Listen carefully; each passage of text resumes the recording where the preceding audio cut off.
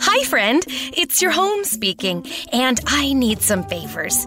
Could you turn on some of the lights in the basement? I'm scared of the dark.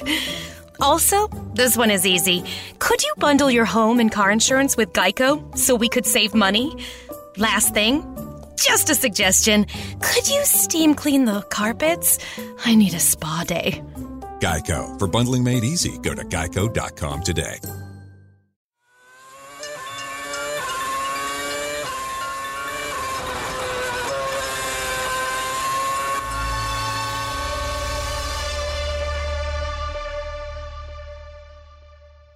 And we're back. The Inside Line F1 podcast is finally back.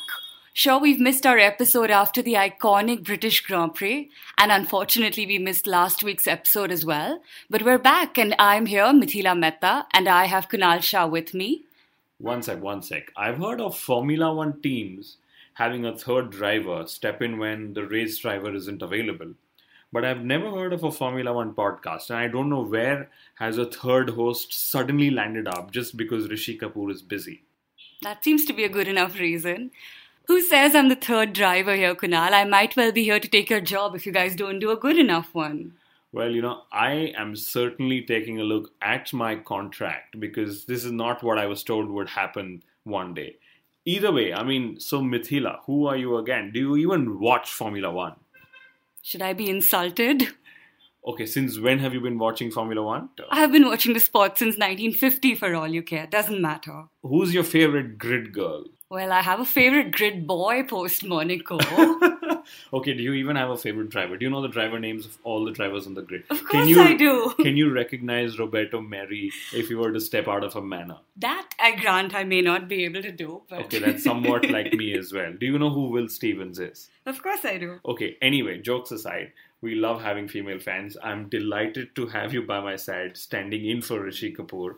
But honestly, who is your favorite driver? What's your favorite team? So Kunal, it's a bit embarrassing to talk about my favorite team really because I started off as a fan of McLaren. Oh my God. Not the most awesome place to be in these days. So who would be? Don't tell me it's Mika Hakkinen. That's the clause in my contract to get you off the podcast. Who is your favorite driver? Come on. Well, it's another Finn, of course, Kimi Räikkönen. And he's kept us well entertained with his radio messages, if not his antics off track. But Kunal, I must ask you, where is Rishi Kapoor? I actually heard that he's advising Ferrari on who to hire instead of Räikkönen next season. You mean the driver they call the Iceman because he's a frozen talent. And this is somebody who joked on Grand Prix 24/7 and a reader called Maxstar. Thank you very much. That's amazing humor. We love it when it comes from our fans. But no, frankly, coming back to where Rishi Kapoor is, I can confirm that he's not at McLaren. He says it's pretty pointless to be with them. I agree. Anyway, the reality is he's been busy with work and he's been unable to make time to, join me on the podcast. And this is when he was very, very eager that we still go ahead and do an episode. He was very willing to let his seat be taken up by a third host, so to say. And of course, like always, this show has his inputs as well. And at the same time, a big thank you to our partner websites. There's been NDTV, Last Word on Sports, the News Hub, talking about Formula One, Motor Octane, and everyone else who probably I've missed mentioning. Thank you for being patient. We've missed out literally 10 days of our episodes, which is 2 episodes like you said. And we're trying our best to never miss an episode. And this is somewhere us increasing our bench strength. Wow, that's a lot of partner websites.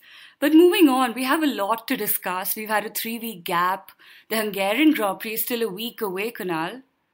Yes, and it's been a 3-week gap. The best news, although within these 3 weeks that we're going to get, is that the 2016 race calendar is going to be 21 Grand Prix, the longest ever. The season, of course, starts a little late, like you pointed out, when we were making notes. It starts in April, so the off-season wait gets a little longer. I guess this is Mercedes' way of probably letting their rival teams have a bit more time to develop their cars. Okay, but I'm glad we have 21 races. Yes, of course, and I'm sure Hamilton fans will be the happiest because that's one more race for him to win at. Or wait, wine at, you mean? Ouch. And of course, all this talk of him becoming the next Michael Schumacher in terms of record wins. Wait, who? No, we've got to move on. I'm not going to discuss this point. But the other good news is that F1 is out to teach geography to people. They've included a Grand Prix called the Azerbaijan Grand Prix. Correct. That is the right pronunciation, Kunal. Oh, wow. Thank you. But, on the note of Germany, the German GP is not happening this year. German television has been reported to have a drop in F1 viewership. In fact, they're saying they may not renew their contracts for next year. And that's very interesting because during the Michael Schumacher era, which wasn't too many years ago, Germany was probably the number one market in Formula One. And I don't know who knows, how did Formula One lose Germany as such a crucial market? And if I was Mercedes, I'd be worried because as a German team who has a German driver, well, there isn't a German Grand Prix, but the television numbers are still dying. Maybe there is no national pride that remains anywhere. And maybe that's why we're off to Azerbaijan. Maybe this whole globalization talk has blurred nationalities. Maybe. But lol moments, lots of lol moments we've missed out on. That means you've really been listening to us because you know that every episode has lol moments. Okay, but this is where I will bring it to our readers' notice and our listeners' notice that the Inside Line F1 podcast page on Facebook, which you probably haven't liked yet, was started by Mithila in January 2015. She's been extremely instrumental in helping us collect notes. So she's one of those people who's been in the studio, in the iPad when we've made notes, not been there on air. So we are very happy, and when I say we, it's Rishi and me, that she's right here, not just talking about it, but also thinking about Formula One with us. Thank you so much, Kunal, for that glowing recommendation. I feel a little more at home now on the podcast. But yes, the listeners should go out there and like our Facebook page. But yes, coming back to our lol moments, it's really funny, but each and every one of them is about McLaren. Maybe the joke is on them this year and probably next. On and off the track, of course. So what's the first point? Bring it on. Let's see what we've got. Right, so Ron Dennis says McLaren is managed well. And they're expecting a podium finish in 2015. If McLaren end up getting a podium, that means that a Toro Rosso will be on the podium before that.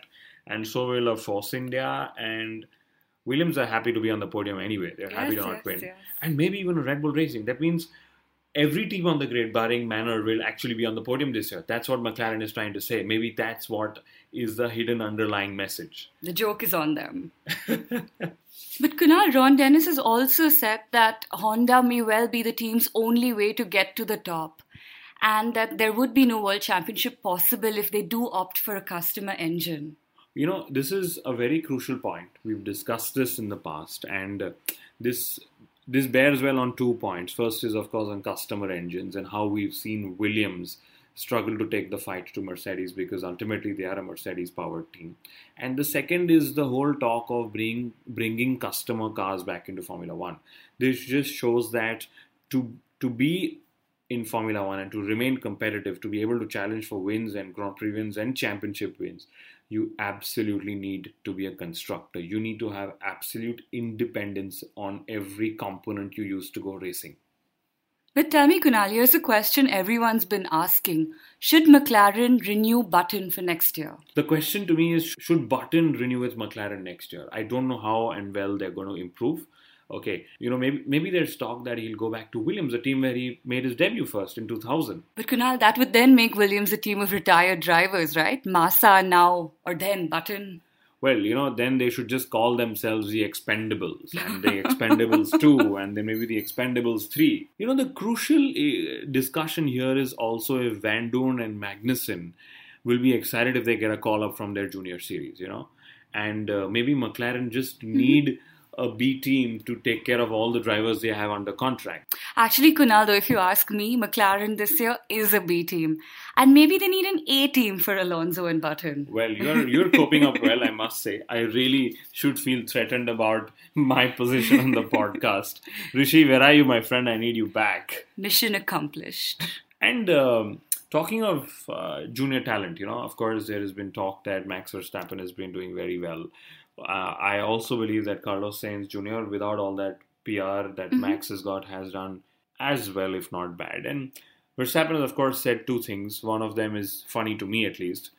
First is he said he could match Lewis and Nico in a Mercedes. A little too soon, I guess, and a bit of a lol moment. I don't actually think that's a lol moment, Kunal. Never I know. I am not used to being challenged on the podcast usually, especially when it comes to racing talk and money talk and business talk and any talk. Well, that's why I'm here, Kunal. Well, maybe there is a bit of a truth in that. Maybe he could match Lewis and Nico. Ultimately, Formula One has been about being in the fastest car, no doubt about that. Verstappen also said that the crash in Monaco only gave him more confidence. Yeah, I mean, that's a little scary to me. I mean, not the right kind of statement to say if you're waiting for Ferrari to pick you up. Because in our minds at the moment, the only driver who gets confidence from crashing is Pastor Maldonado. Yes, indeed. In fact, a former racer, Fittipaldi, also said that drivers these days are like robots. Yes, I agree. I mean, it's like multi-million-dollar multinational corporations, drivers wearing sponsor logos and the right caps and changing caps when they get onto the podium. They do end up not being able to speak their mind. They do end up reading out literally press releases at a good time. I believe they have some good memory to memorize what they're supposed to say at all times. They're always controlled. But guess what? There was one robot who went a little bit out of control and ended up dressing wrong in the Wimbledon final. Any guesses who that could be, Kunal? I don't know how he could manage to do that because I have never received an invite to the Wimbledon Royal box yet, but I think I do know the dress code for that box. On the robot, though, interestingly enough, a survey tells us that 86% of the fans want their drivers to be more open and honest at the press conference. You know what? If the fans want it, then they should have it. That's what a lot of marketing research programs have taught me over the years. Though if Formula One goes the way it has been, maybe writing a regulation is the only way around it. In other news, we have 2 American teams on the grid. Wow. Yes. Do you think that means more fans, more sponsors, more media, more interest from the Americas for the sport? Absolutely. It's an untapped market, and the Austin Grand Prix has done really well. And I do believe that they need an American driver on the grid too. And I'm a little surprised, 2 teams on the grid. I mean, current teams on the grid are somewhat struggling. I hope the teams are doing their due diligence before they decide to get into Formula One because, you don't want teams coming and leaving every 2-3 years because they're unable to crack the business model. Either way, I'm available if they need to consult anyone on how to make the business model. We'll let them know. Right, though, talking about the American teams, though, the one team that we do know who's trying to make it onto the grid next year, Haas Racing, they've said that they need 2 experienced drivers. Well, this means that if they are looking at an American driver who's experienced, nobody qualifies. In which case, I'd say just bring back one Pablo Montoya. Well, the one driver that I'd personally love to see back, but that seems awfully difficult at this point, of course, Jules Bianchi. I wish you wouldn't have brought that up because it's a little dismal the way the story is unfolding and there isn't a lot of hope is what his father's been saying. But I'm still full of hope and I really wish that there is some good news from Jules and Michael's quarters. I mean, both of them fantastic drivers and it's been a very unfortunate situation we're in. Absolutely. Our prayers are with them. And at the end of it, yes, we want your comments, we want your feedback, we even want your likes via facts because that seems a medium of choice for communication in the high-tech world of Formula One. I mean, I still can't believe that the F1 strategy group has called for a fax vote for the rules of 2017. Are you serious? Yes, I'm serious. Amazing. Why do you think I faxed the notes for tonight's discussion? I don't own a fax machine, Kunal. Have you seen a fax machine, though? Interesting question. All right, that's it, ladies and gentlemen. Thank you very much for tuning in. Sincere apologies for missing out on 2 episodes. We promise to be far more frequent. We promise that we will be there even though there are no sponsors on the show. There are a lot of fans, we know that. And having said that, you're more than welcome to follow us on SoundCloud, Mixcloud, Spreaker, TuneIn Radio, the iTunes Podcast Store, on Facebook, on Twitter. Yes, we have a new Twitter handle to promote, which is @myth_m. That is MITH_M. We're also on Google+. Basically, we are everywhere. Why don't you just Google us, rate us, recommend us. Thank you very much.